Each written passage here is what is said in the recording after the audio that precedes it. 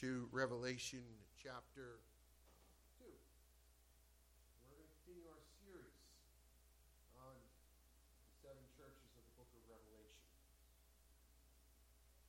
Chapter 2.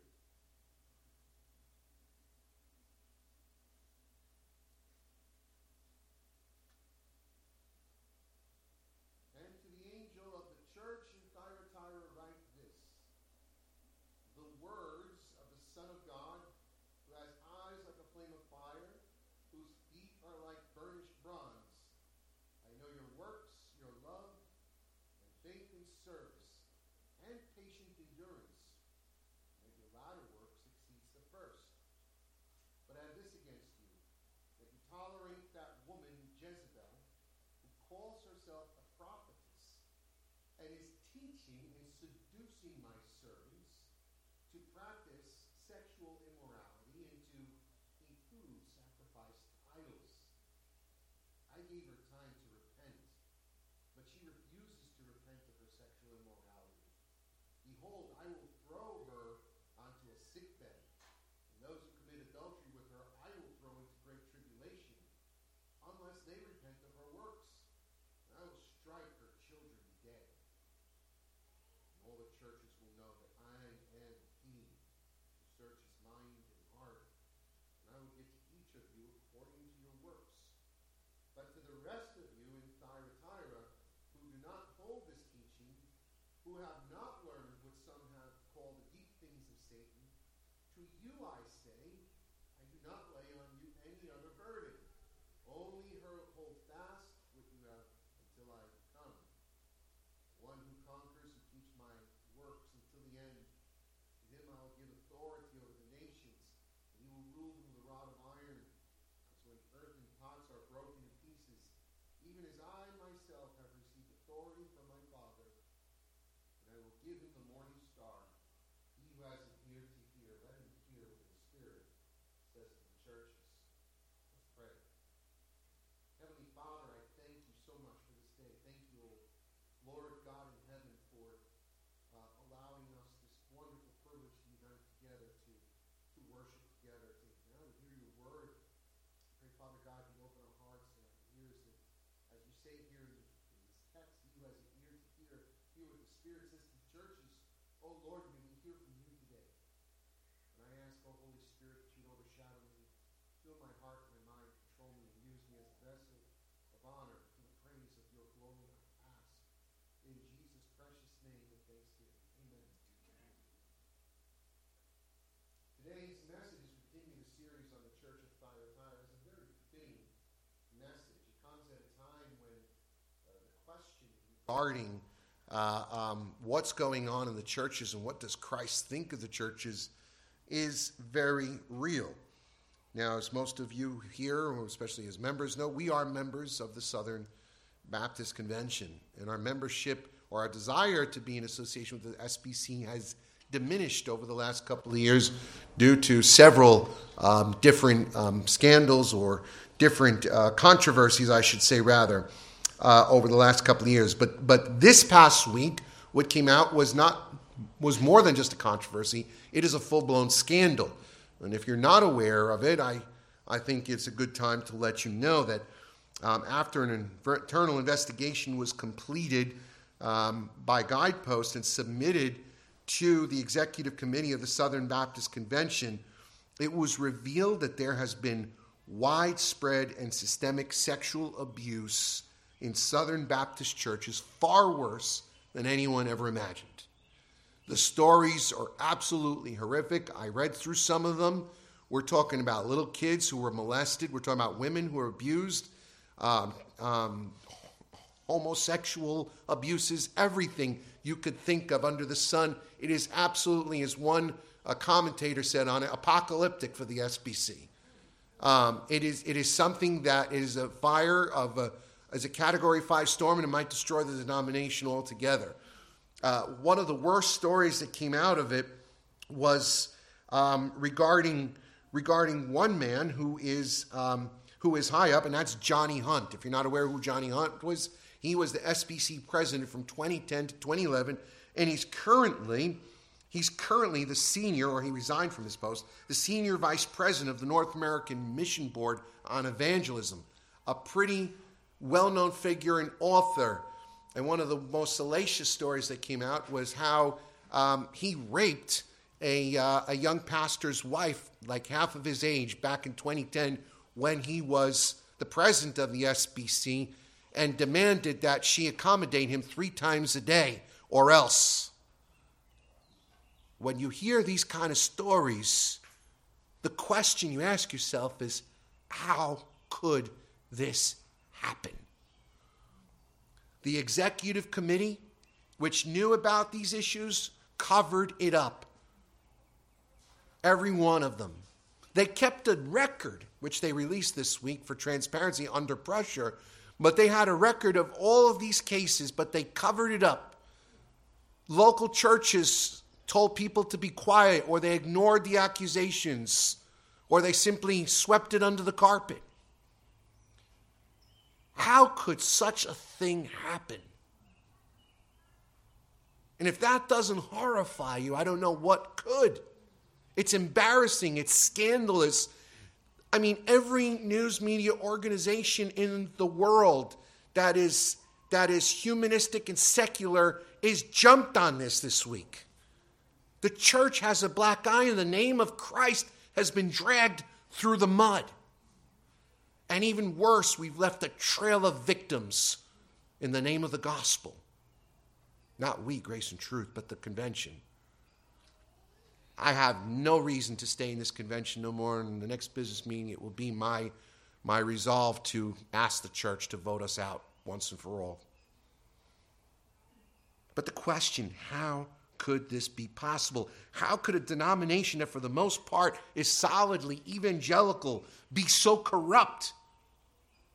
How could a denomination that has seen the great resurgence and have come so far, and we've seen what Moeller has done with the seminaries, and we've seen how the denomination went from being so far gone 30 years ago to solidly evangelical.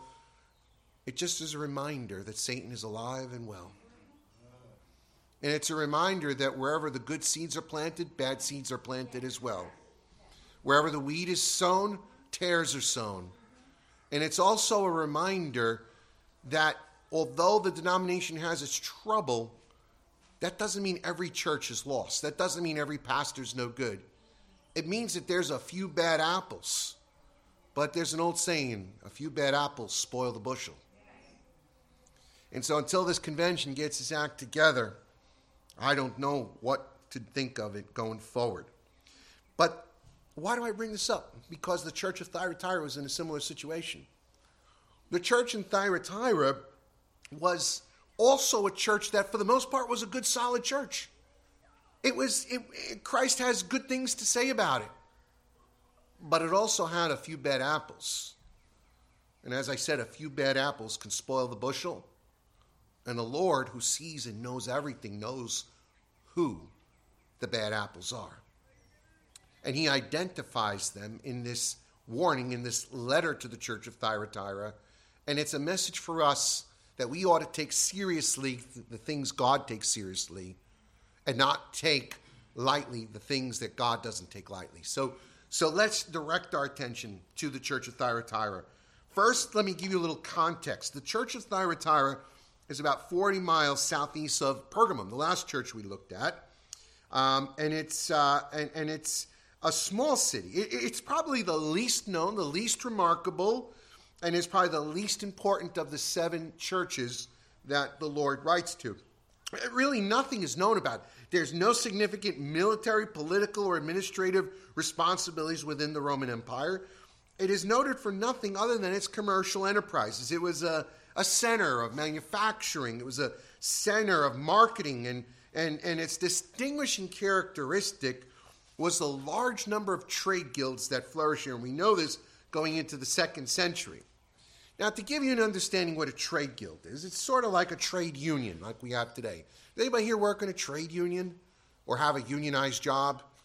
I know my wife does. I know, brother, you do. So when you have a unionized job, you're required to pay dues and to be part of the union and submit to a certain bylaws that govern that union, right? So in these trade guilds or trade unions that existed in Thyatira, you were required to participate in the festivities, the pagan festivities of the Roman Empire. You were required by the trade guilds to offer sacrifices to Caesar, to attend pagan feasts. And attending a pagan feast meant two things. It meant you had to eat food that was sacrificed on altars to pagan gods, which the Bible clearly prohibits. Secondly, you were also, because you were participating in that pagan ritual. And then secondly, as part of the pagan rituals, and this may be bizarre, but in ancient paganism, you also engaged in sexual intercourse with people at the festival as a way to celebrate the gods, because these were all fertility gods. And you say, what? Yeah, that's what happened in pagan religions. And so this puts Christians in a particularly difficult bind. Because if you're living as a Christian in Thyatira and you have a trade and you are a silversmith or you're a carpenter or you're a plumber, whatever your job is, and you belong to one of these guilds, if you do not participate in these events, you're out of work and you won't get employed. So you see the challenge and the pressure that Christians would have faced in such an environment would have made it very difficult. Now, the kinds of workers that would have been involved there would have not been like us today, but would have been linen workers, tent makers, dyers, tanners, potters, bakers, bronzesmiths, slave dealers. All would converge in this city in hopes of doing business and making money.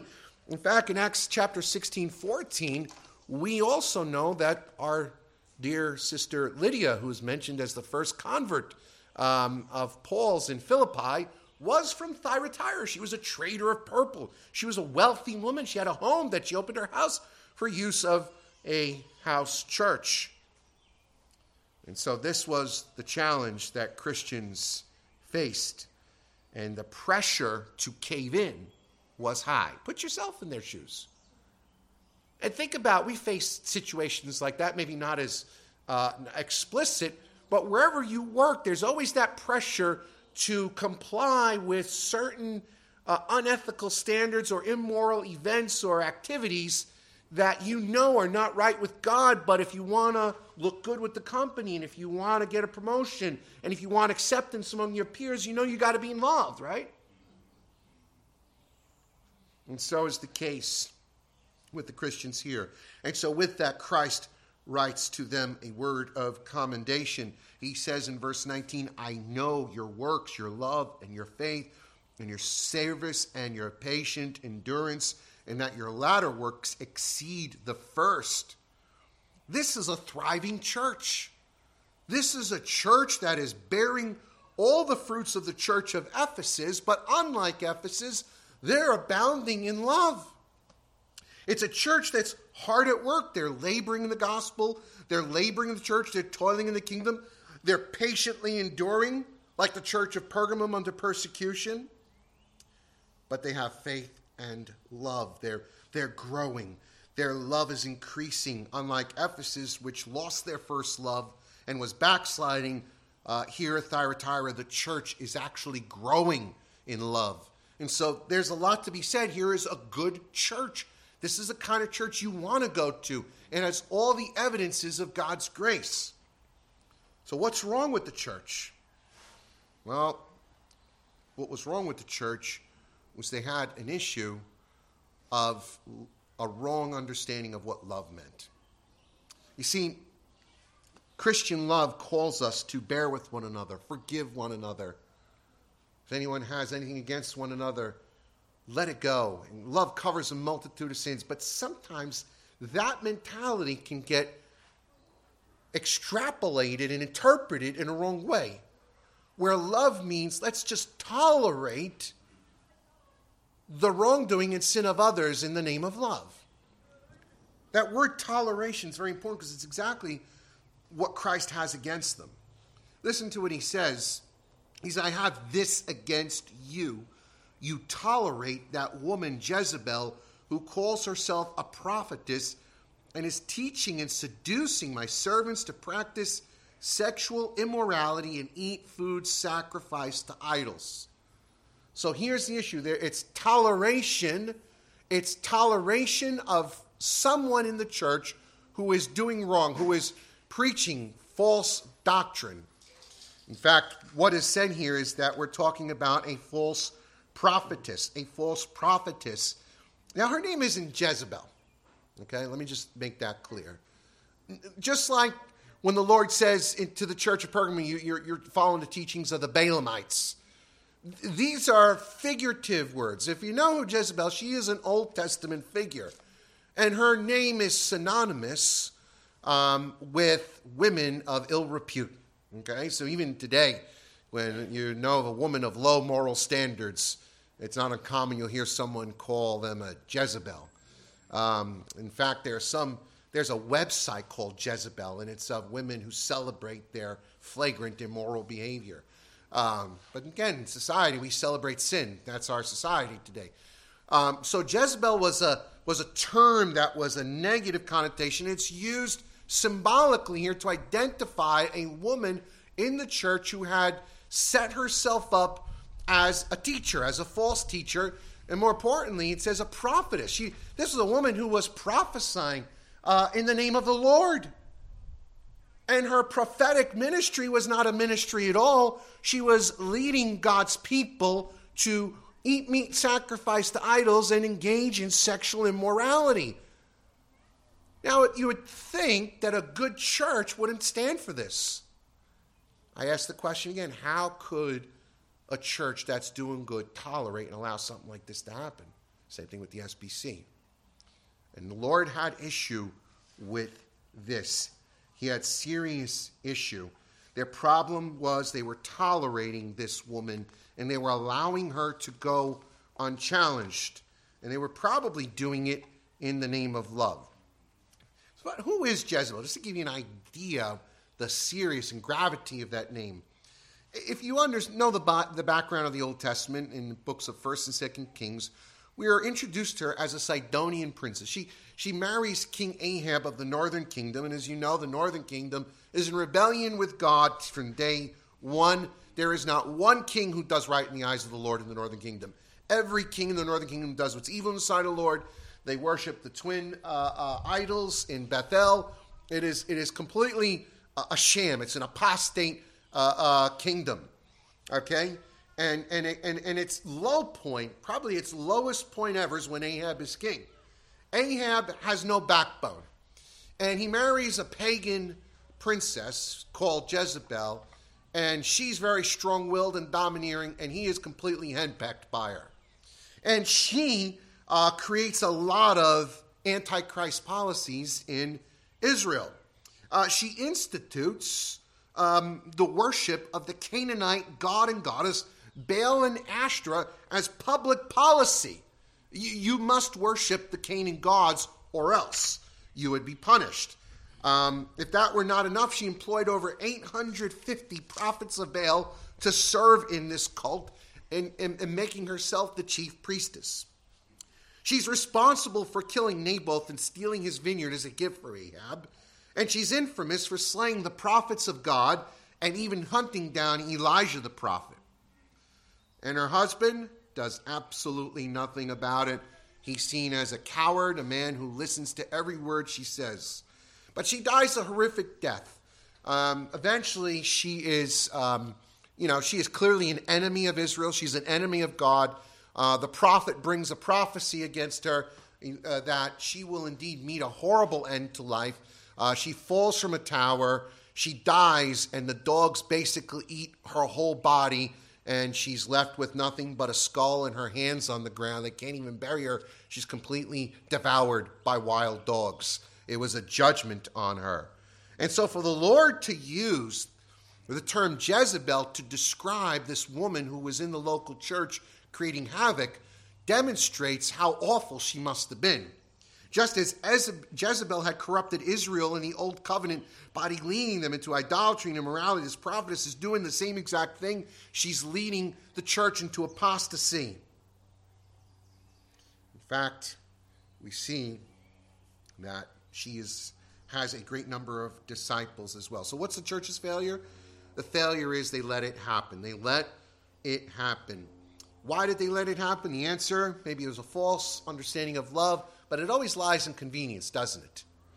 It's hard to confront people that are wrong in the church. It's hard to deal with people that are that may be controversial.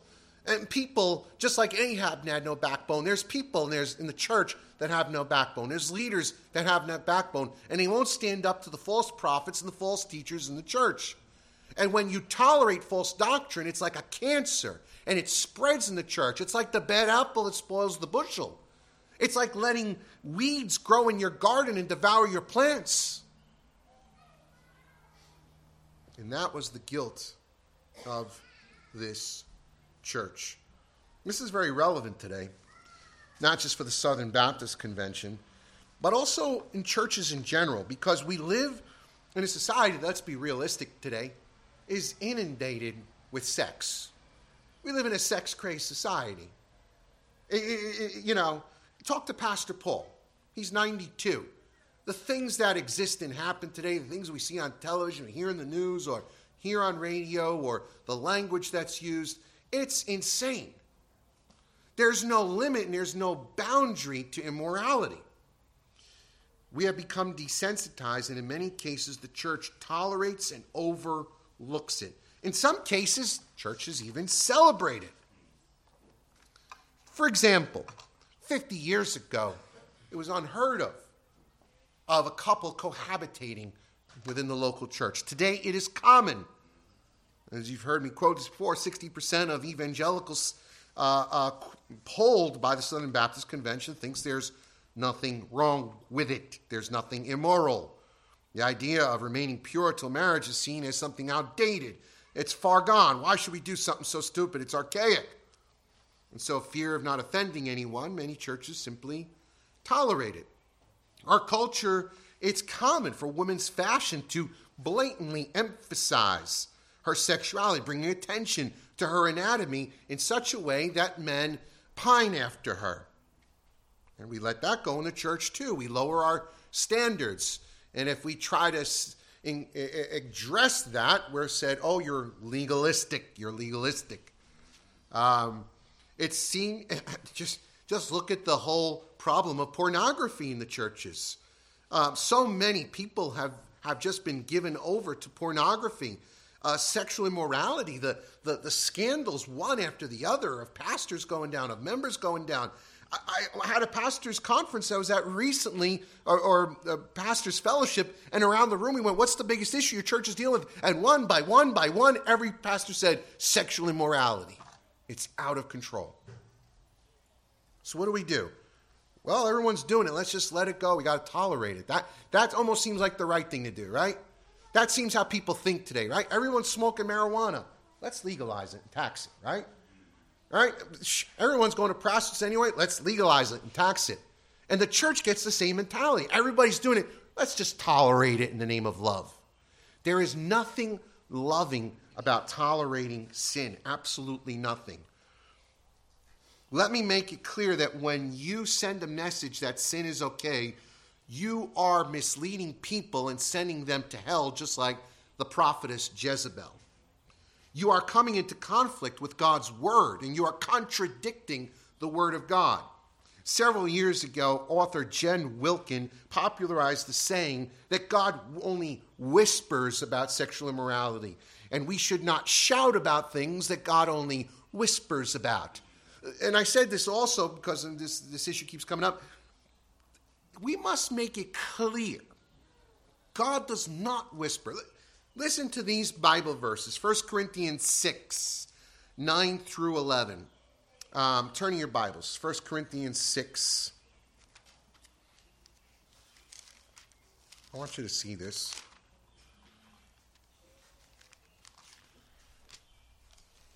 Let's see what God whispers about and what he shouts about. In 1 Corinthians chapter 6, verse 9 and 11, do you not know that the unrighteous will not inherit the kingdom of God? Do not be deceived. You know what that means, do not be deceived? This is an area a lot of people are deceived on.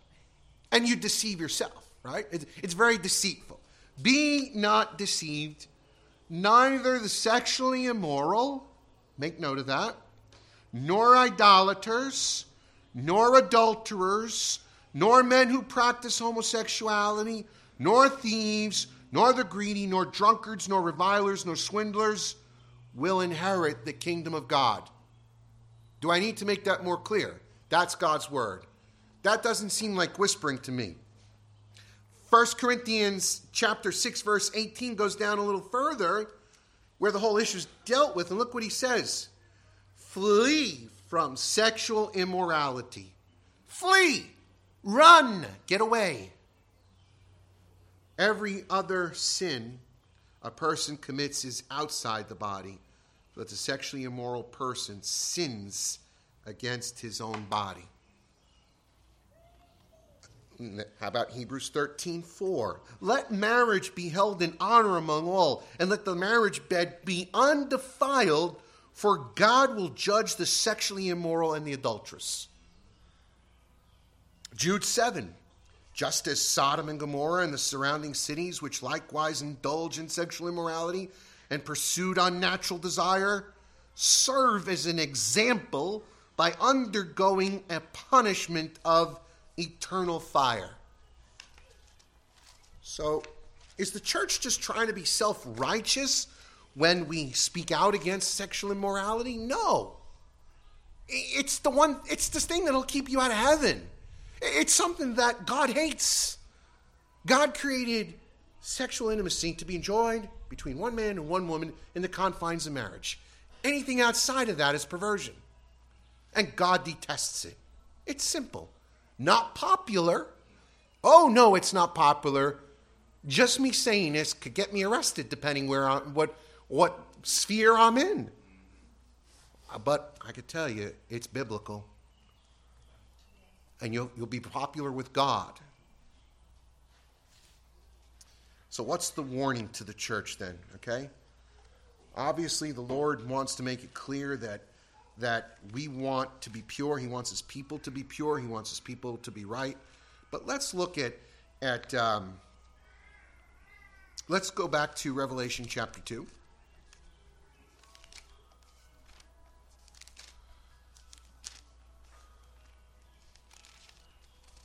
Chapter 2, Church of Pergamum.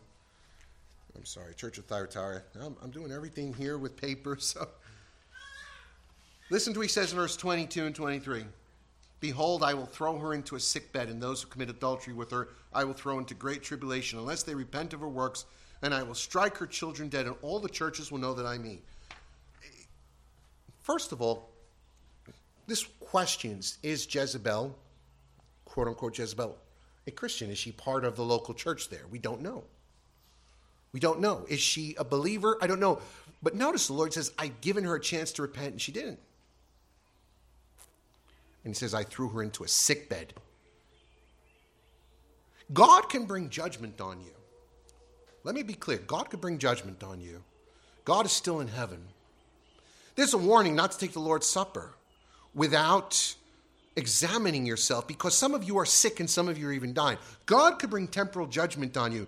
And if you're a believer, he will do so more because he loves you and in discipline. I love my children, and I love them so much that when they do wrong, I'll discipline them. And sometimes that comes in the form of physical sickness. I've suffered physical sickness myself in the past year, and one of the questions I ask when I'm on my back, I look up and say, what is God trying to tell me?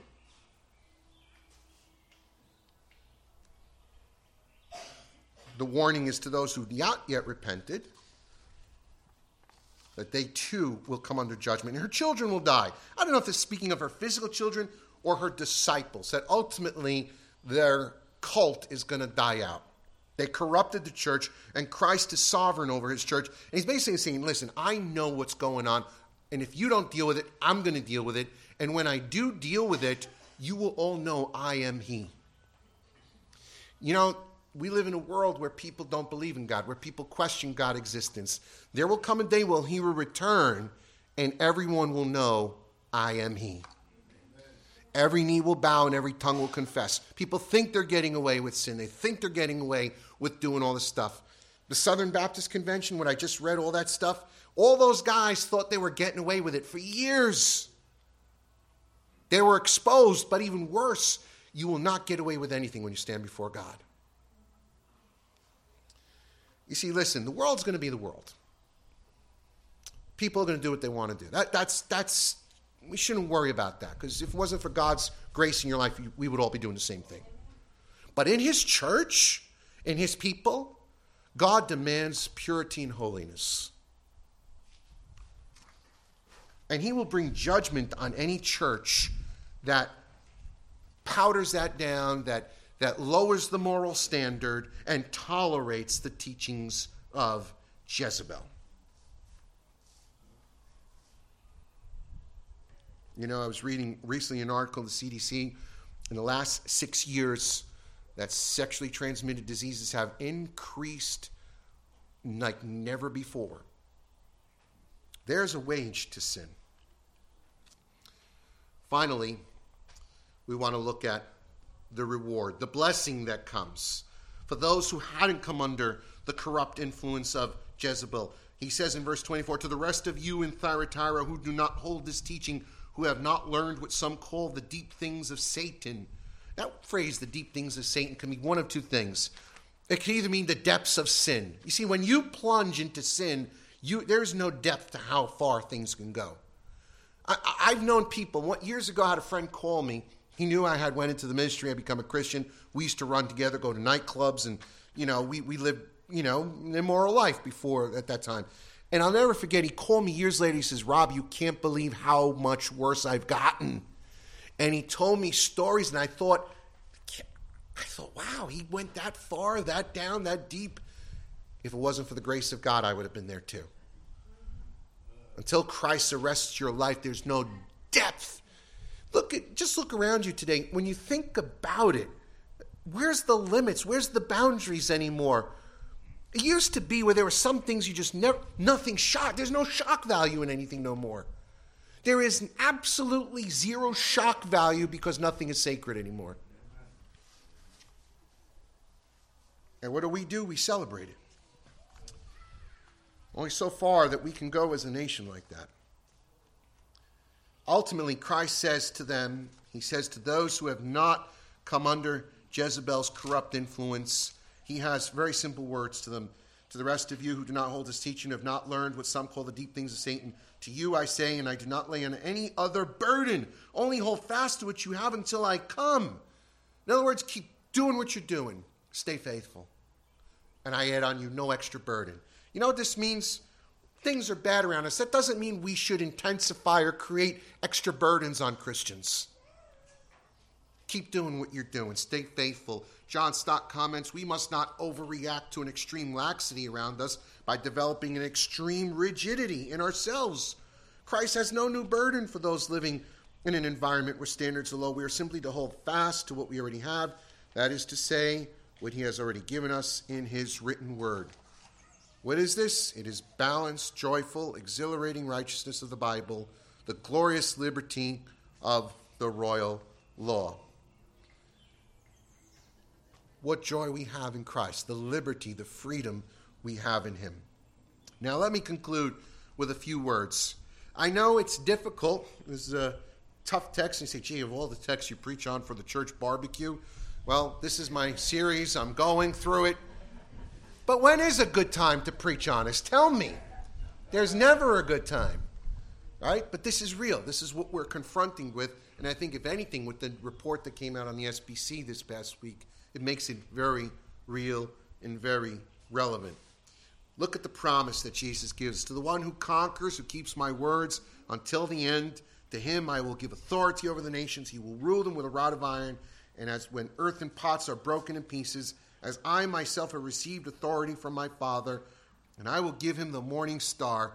He who has an ear to hear what the Spirit says to the churches. You know what the promise is? You know what the blessing is? That we're going to rule with Christ one day. Right now, we're nobodies. Right now, we're just everyday citizens, and we see the rulers of this world, and we see in their pomp, and we see them in their pride and their arrogance, and they attend their big meetings and their summits, and they dictate and they tell us what's right and wrong, what's good and evil, and we see people going to war and rumors of war. But guess what? They're all going to the grave one day like you and I. They will all stand before the King of Kings and Lord of Lords. They will all be judged one day. And Christ makes a great promise that we are brothers and sisters in Christ. We who are Christians, we who belong to him, one day we will co-rule with him in Christ. We will reign over the heavens and the new earth. We'll have authority. Not authority that's in us, but authority that Christ has conferred because he loves us. See, remember this. God created us in his image. And as image bearers of God, God gave Adam and Eve reign over the earth. He said, rule over the earth, but they forfeited that rule. They forfeited that rule because they chose to go their own way instead of following God. Christ came to give that back to us. The first Adam failed. The second Adam came to redeem lost mankind and give us what we are called to do, to rule over the earth. But it's only for those who conquer in this world. Make no mistake about it, the one who cannot rule over his or her passions in this life will not be made a ruler of much more in the next life.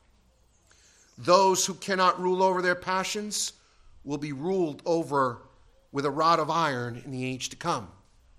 But if you can rule over yourself now, if you can conquer your passions, conquer your lusts, and live in purity and in commitment and fidelity to Christ, he will make you a ruler over many cities.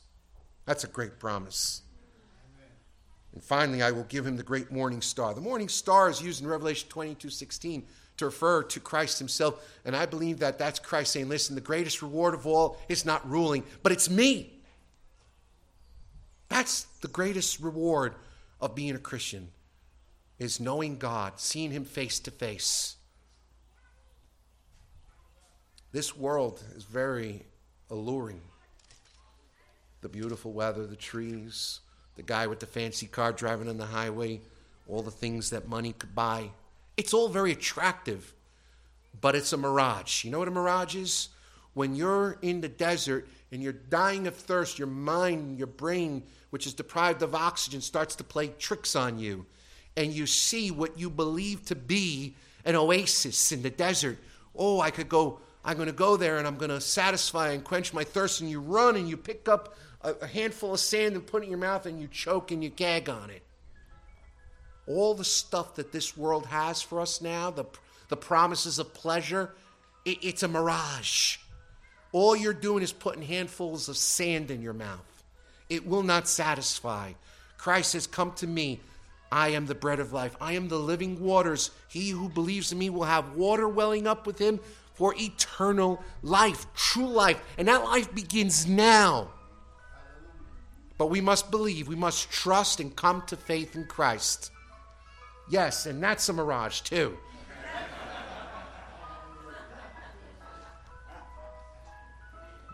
God is good. He's given us so much. And so with that, we're gonna close our sermon. So Mr. Softy continues to. The devil has his ways, doesn't he? But to God be the glory. I look forward to that day. I enjoy this life just as much as any of us do. But I know I'm going to enjoy the next life so much more. And everything here is just preparing for us for a weight of glory. And so let's take this away. Let's learn to be conquerors. I don't know where each and every one of you are, but one thing we will not do as Grace and Truth Church, and one thing that no church should do, is tolerate the teachings that contradict the Scripture. When God tells us, be ye holy, for I am holy, we dare not cross swords with God and say, no, that's okay, you could do what you want. Let's pray. Father in heaven, thank you for this day. Thank you for your word. It's eternal, it's pure, it's righteous. We love you, God, and we pray that you please bless the word, bless our meal that we're about to receive. In Jesus' name, amen. Amen.